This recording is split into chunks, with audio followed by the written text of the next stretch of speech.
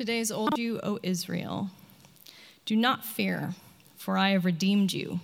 I have called you by name, you are mine. When you pass through the waters, I will be with you, and through the rivers, they shall not overwhelm you. When you walk through fire, you shall not be burned, and the flame shall not consume you. For I am the Lord your God, the Holy One of Israel, your Savior. This is the word of the Lord. Thanks be to God. Today's gospel reading is from Luke. Hear the gospel of our Lord Jesus Christ according to Luke. Glory to you, O Lord. One day he got into a boat with his disciples, and he said to them, "Let us go across to the other side of the lake." So they put out, and while they were sailing, he fell asleep. A windstorm swept down on the lake, and the boat was filling with water, and they were in danger. They went to him and woke him up, shouting, "Master, Master, we are perishing." And he woke up and rebuked the wind and the raging waves. They ceased, and there was a calm. He said to them, "Where is your faith?" They were afraid and amazed and said to one another, "Who then is this, that he commands even the winds and the water, and they obey him?" This is the gospel of the Lord. Praise to you, O Christ.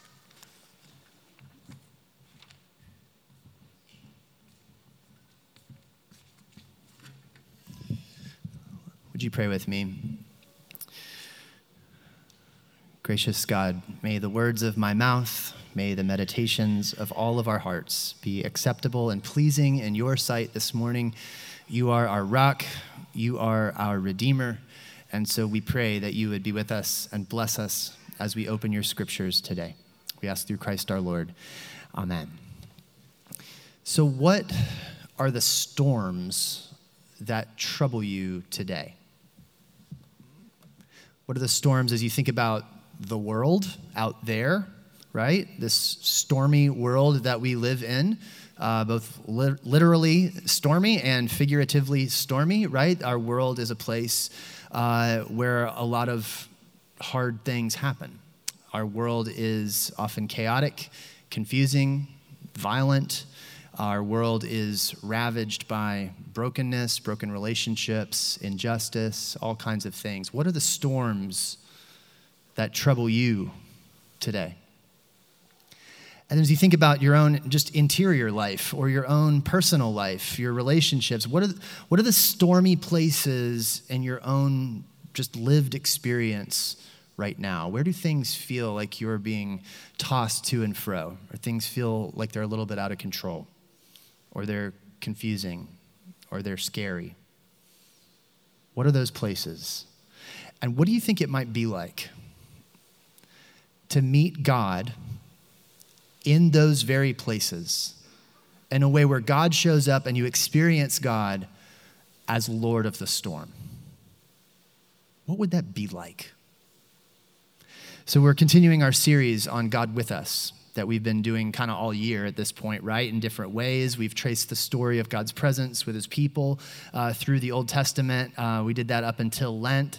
In the Lent season, we've been doing God with us in various aspects of our life experience, right? We were looking at failure recently. Today, we're looking at fear. God with us in our fear. In your stormy life and in this stormy world, what's fear like for you? Where are you afraid? How does fear show up for you? How does anxiety show up for you? You know, fear and anxiety, those aren't the same thing. They're related, but they're distinct, right? We might say that fear is a response that we have in the presence of a real threat. Anxiety is a response that we have in the presence of possible threats, right? They may be real, they may not be real. We can forecast threats. We can imagine ourselves to be in danger, and sometimes we are and sometimes we aren't. But often fear and anxiety, they present in our bodies in similar ways, right? Maybe your heart races, or your breathing quickens, or you get sweaty palms, or you become agitated, Or maybe you find yourself in your own body kind of clicking into a fight or flight or freeze kind of response as you are responding to a perceived or a real threat. How does fear express in your life? And where in your life are you right now afraid? My wife Bonnie and I were reflecting this week on one of our former professors and one of her former mentors, a guy named Ed Welch, who has just this lovely way of talking about fearful people. Nobody wants to be afraid. Nobody wants to be a fearful person. Being afraid is not a fun experience. But Ed Welch, who spends so much of his life ministering to and counseling fearful people, when he talks about fearful people, he just lights up. He lights up because he talks about fearful people get to experience God in this precious way that you would never get to experience if you were not a fearful person. And so for him, in his life's work of just walking alongside fearful people and helping them encounter God, helping them experience the comfort and the liberating love of God in their experience of fear, he's come to see fear as a kind of gift where without it, you would never get to know the depth of comfort like that. And he'll use this illustration of imagine being like the lost child who's lost in the department store or wherever, and you can't find your parent, and then you do. And the comfort that the kid experiences upon finding the parent who was lost, right? It's a level of experience that would be unavailable to that kid apart from the horror and the fear of being lost, right? It's a comfort that meets the child in fear. And so there's this release, there's this encounter that is dramatic and memorable and life-changing. And Ed Welch will talk about fearful people get to know God like that. Fear can be a gift when we turn to God in the midst of it. I love these two passages that we just read, one from Isaiah and the other from Luke.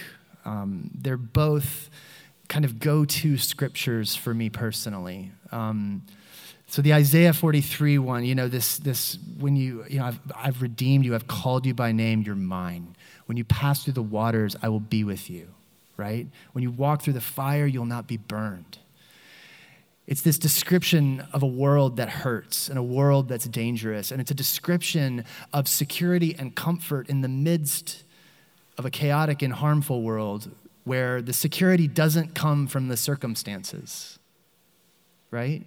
It doesn't come from an ordered environment in which the things aren't hard, but it comes from the presence of the one, the Lord, who is with you in the midst of the hard. I love that image, and I go to it frequently, and I'm reminded today that, of all of the instructions and commands that we find in the scriptures, none occurs more frequently than do not be afraid. It's the most frequent command in the entire Bible. And the promise, the rationale for the instruction, do not be afraid, is not don't be afraid because it's not that bad, or it's not do not be afraid because it won't hurt, or even that it won't undo you, or don't be afraid because God wouldn't give you more than you can handle. It's none of that. It's do not be afraid because I will be with you. The promise that undergirds the command is the promise of the presence of the Lord. And the security that is available is the security not of an environment that is now brought into order, but of the presence of the Lord, who is the one who brings order out of chaos, the one who brings renewal to all things, the one who's carrying history and the human story to its completion and to its goal, into this future where every tear will be wiped away, all will be made new, justice and peace will prevail on the earth, human beings will live in right relationship with one another and with God, in love and in peace. That Lord, who's bringing all things to that moment, is with you now in the storm. And it's the I will be with you promise that resides as the bedrock, the foundation of the invitation not to fear. The story from Luke of a literal storm happens as Jesus and his disciples are in a boat going across the lake. this body of water is the Sea of Galilee. It's not really a sea, it's a lake, but it gets called the Sea of Galilee, or it gets called other things. But it's a lake, and so they get in the boat and they go to the other side. And then while they're going across the lake, a storm comes upon them. A windstorm swept down on the lake, and the boat starts filling with water. And strangely, Jesus is like asleep at this point.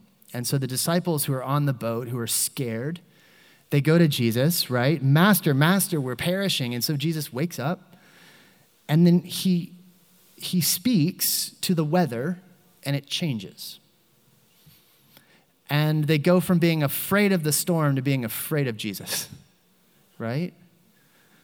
It's a strange story, but it's one of my favorites. And I got to experience something last month that was really remarkable. I got to be on this very body of water myself. I got to be on a boat on the Sea of Galilee like a month ago. And I spent about 5 days in the Galilee, right here on the shore of this very body of water.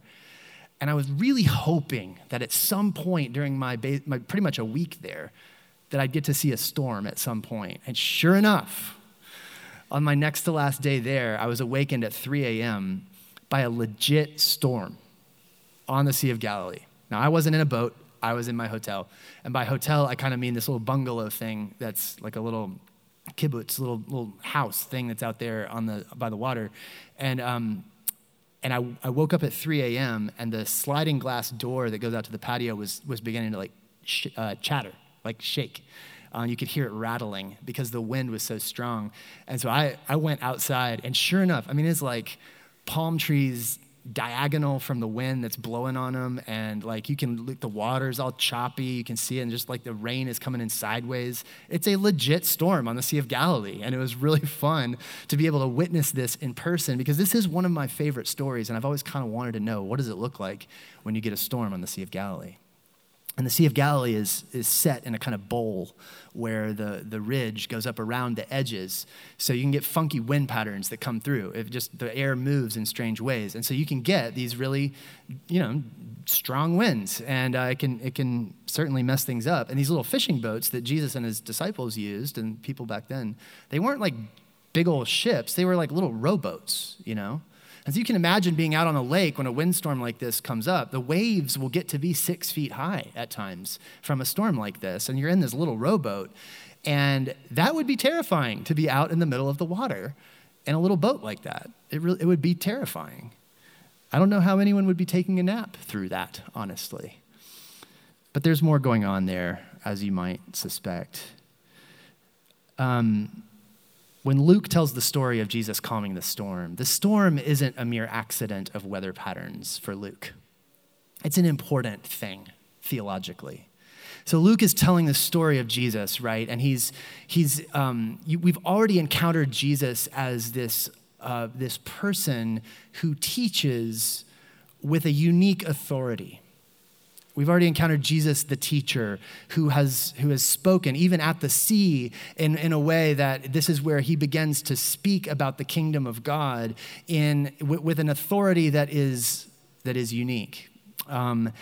And now at this section, what we begin to see is a series of events where Jesus begins to do things where his deeds demonstrate this same authority by which he teaches. And for Luke, what he wants his readers to see is that Jesus wields the very authority of the God who is the king of the kingdom of God, right? And so for Jesus to be able to speak to a storm and calm the sea would be to wield the authority of the sovereign of the sea, which is the Lord. This is to pick up on a theme that is throughout the whole of the Hebrew Bible or the Old Testament, where you see the Lord as the one who wields authority over the sea. And the sea is scary, and the sea means all kinds of things. Water means all kinds of things. Some of those things are like scary, chaotic kind of things. It's like even the forces of evil and chaos are represented sometimes by the sea. And so when Jesus speaks to this storm and the waves, he doesn't just say, stop. What's the word that Luke uses? He rebukes them. He rebukes them. When Jesus calms the storm, he's interacting with forces that are like he's taming evil. He's taming the chaos. He's taming the disorder of the disordered world, and he's exercising his unique authority in this realm. And as this story keeps going forward, we'll see him exercise this authority next over unclean spirits as he gets to the other side of the lake, and then over sickness, and then over even death, as he heals a woman who has had a chronic blood flow, right, for 12 years, and then as he will raise Jairus' daughter from death. We'll see this unfolding demonstration of Jesus' unique authority in these different realms. And Luke has arranged these stories in a particular order to carry us along on this journey of beginning to recognize Jesus for who he is. And so the disciples are in the boat with him, and this moment happens, right? They're there, and the sea gets cranky, and the weather comes upon them, and they're terrified, and they're in danger, and they're afraid.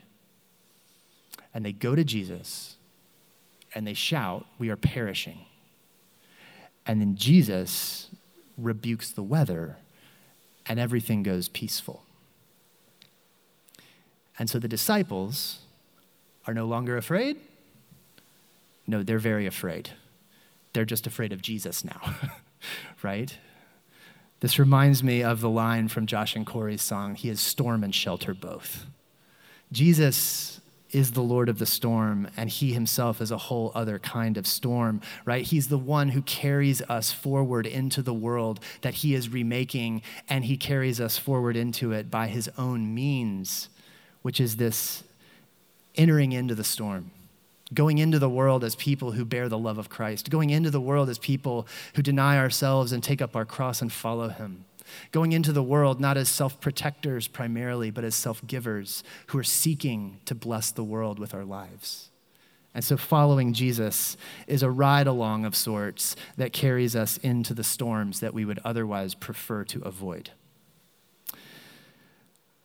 I told you I got to be in Israel, in the Galilee. I brought home a couple of souvenirs, and I've been carrying these in my pocket. These are rocks. And this black one, I pulled out of the Jordan River. And this is my baptism rock. You know, Jesus was baptized in the Jordan River. And that word spoken over Jesus' life, "This is my beloved son." That same word is spoken over you and over me, my beloved child, you and I who are joined to Jesus, who are united to him, who are washed in him, who are fastened to him and brought into the family of the Father. We are beloved. That's the identity that is ours as a gift.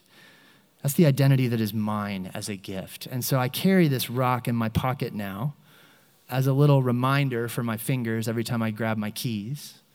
I bump into my baptism rock and I'm reminded, this is who you are, Chris.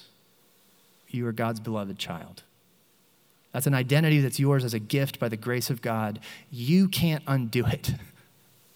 You could have never earned it, and you can't blow it because you're held by the grace of God. I have this other rock, this white one. I pulled this from the shore of the Sea of Galilee at Capernaum, the village where Jesus based much of his ministry, where he interacted with his disciples. And so alongside my baptism rock, I am now carrying around my disciple rock. That alongside my identity as God's beloved, I'm reminded of my calling to follow him. And that I'm a disciple who's called to follow Jesus. And this Jesus who I'm called to follow is the one who says, let's get in the boat and go to the other side, and storms come. Right? Ride along with me into the storm. I don't want to go into the storm. Nobody wants to go into the storm. It's stupid to go into the storm. Foolish. But Jesus takes us into the storms because that's how God is bringing forth life out of death. And he involves us in the work that he's doing, where we are called to follow Jesus into the world as God's beloved and on a ride along with Jesus, on this mission to go into the storm and bring order out of chaos through the love and power of God with whom we are involved. To ride into the storms of life and relationship and into the places of brokenness and pain, and to bring forth beauty out of chaos, to bring forth justice out of injustice and disorder, to bring forth peace out of strife as we ride along with Jesus into the storm and trust him to be Lord of the storm. And just as that promise through Isaiah that we receive is not when you walk through the fire, it won't hurt, right? It's that when you walk through the fire, the flames won't consume you, for I will be with you. It's a picture, it's a metaphor, it's an image for the sustaining power of the Lord who holds us. And this is what the life of the beloved looks like as we see the life of Jesus, God's beloved son, walk out into the world. We don't see what you might expect from like #blessed, right? It's what we see in Jesus is the life of the blessed one is a life of sacrificial service and love. It's one of being broken in order to bring forth life into the world. It's a life of being propelled toward need and meeting it with compassion, not of avoiding pain in self-preservation.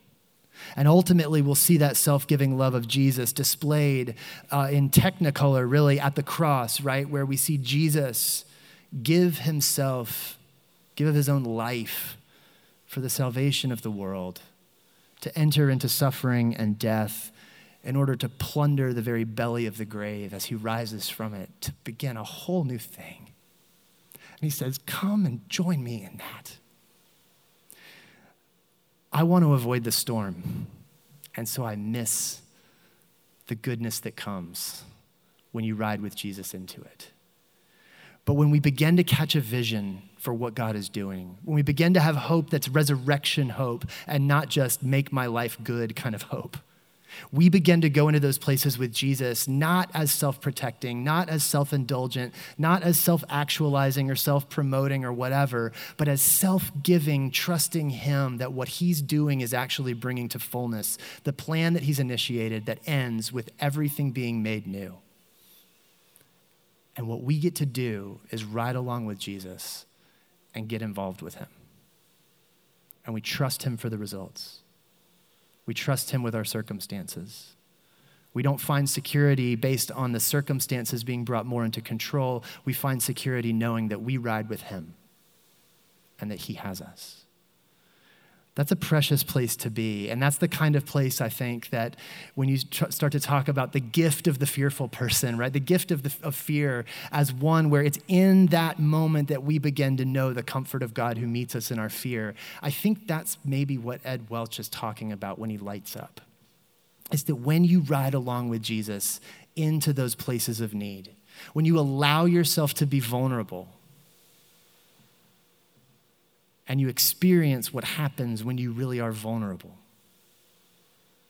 it's then and only then that you know the comfort of the God who meets you there, in that delicate, precious, true place. And every survival instinct in my body and in yours tells us to run away from that as fast as we can. Fight, flight, freeze, get out of there, avoid the storm, avoid the fearful thing, avoid the threat, protect yourself, insulate yourself, fortify yourself, eliminate worry, eliminate threat. But Jesus says, let's go to the other side. Get in the boat with me and let's go. And the storm comes. And in the storm, you experience the Lord of the storm. And when you experience the Lord of the storm, you have a new kind of fear. Scripture says the fear of the Lord is the beginning of wisdom. And that fear is not a terror fear, but an awe fear. And I believe we get access to that kind of fear that's the beginning of wisdom when we begin to encounter the God who actually transcends our limits, and the God who actually is bigger than we can imagine and stronger than we can imagine and stronger than all of the threats that we fear. And he's good. And he says, I will be with you. Friends, I think that's the hope that we have. And I think Luke, as he's writing his gospel, I think he's inviting his audience to recognize Jesus for who he is and to recognize him as the one who is so much greater, so much kinder, so much more powerful, so much more authoritative, not in an authoritarian sense, but in the fact that he actually wields the authority of the creator of all things. And he's with you. And he's promised to bring you with him into the fullness of all things. How do we begin to welcome God into our fear? I want to share with you a tool that I've shared with you before, but it's been a little while, so I'm going to bring it back up. This is called the welcoming prayer. This is a tool that comes out of a contemplative Catholic tradition. I believe in gleaning wisdom from wherever you can. This might feel weird to some. It might feel very comfortable to others, but it's a prayer technique that essentially helps us know ourselves and our own experiences first, and then welcomes God into that space to meet us there. And so the first step in the welcoming prayer is actually to pay attention to what you're experiencing right now. So like, what's going on in your body? What are you feeling right now? And as you listen to yourself, as you pay attention to yourself, pick one thing that you're feeling. Maybe it's fear. Maybe it's dread or anxiety. Maybe you're feeling agitated, okay? Just pick one and go with it, all right? So you choose one that you're actually feeling and say, all right, I'm going to become curious about this. What am I feeling? Okay, I'm afraid. What's happening in my body? It's like my heart is racing. I can feel my palms getting sweaty. I can feel like I'm breathing quickly. And what thoughts are coming to mind? Become curious about the way you experience your fear, and get to know yourself in the midst of it. And then as you're doing that, and you're actually befriending this experience, so to speak, becoming acquainted with it, with a curiosity you usually would not be leveraging toward investigating something at this depth, then begin to welcome God into it with you. Not to fix it, not to explain it, but to simply meet you in your experience of becoming curious about what you're going through. And welcome God into that space, into the feeling, into the thought, the emotion, the sensation, whatever, and consent to God's presence in your soul. Just consent to God being there with you in the midst of it. And stay in that step until you actually feel the presence of God. It can take a while. And then when you begin to actually sense that I'm in this with God, here I am, I'm actually becoming acquainted with my own fear. And I've actually welcomed God into this space and consented to the presence of God. There's a little liturgy of surrender that opens us up. And it goes like this. I let go of my demand for security and control. I let go of my demand for esteem and affection. I let go of my demand for power and control. I let go of my demand to change the situation, my condition, or myself. Those are programs for happiness that we employ apart from God to minister to us. And so when we surrender those programs of happiness, we begin to surrender ourselves to God. And we begin to welcome God into our experience, and we're actually paying attention to our experience, and now we're surrendering ourselves to God in that experience. And then the last step is simply, once you're at that space and you've actually opened yourself to God, ask God to turn your fear or your dread or your anxiety, your agitation, whatever it is that you've selected, to turn that into a messenger for you. God, would you show me whatever you would like for me to see? God, would you speak to me? Would you turn this into a messenger that helps me know you more deeply? And then listen. Wait for the Lord. If that's not the kind of contemplative practice that you're used to, that probably sounds super weird, and that's fine. That's fine. I will just tell you, I have had profound experiences of meeting God through using this tool. And if you would like help using it, I would be happy to help you. It's not a magic thing, but it's a very useful thing. And God is very real. Very real. And he is all that he is cracked up to be. The Lord of the storm is with you, and he loves you, and he's available to you. Let's pray.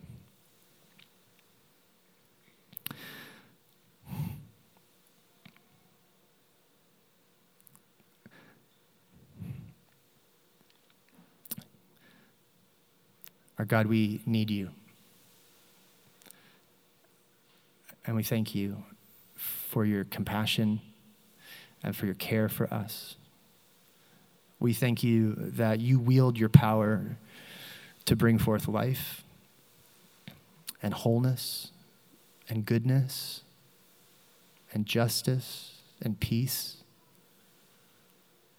We thank you that you know us to the core of our being and you do not recoil from us.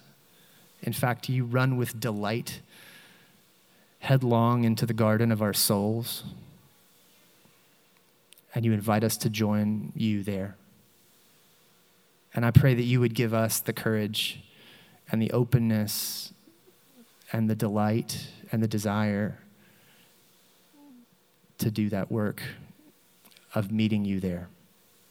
And I pray that as we do, as we call upon your name, that we would discover you as the Lord who is with us, the Lord who's with us in our fear, the Lord who's with us in the midst of the storm, the Lord who meets us and says, "Do not fear, for I am with you." Lord Jesus, would you help us to know you like that? Would you change us? Would you make us new? And would you help us to show up in the world and in the lives of our friends and our neighbors, grounded in your presence and love in the way that we can actually be helpful and bring forth life as we get more and more involved with you. Do that mighty work in us, we pray. Through Christ our Lord. Amen.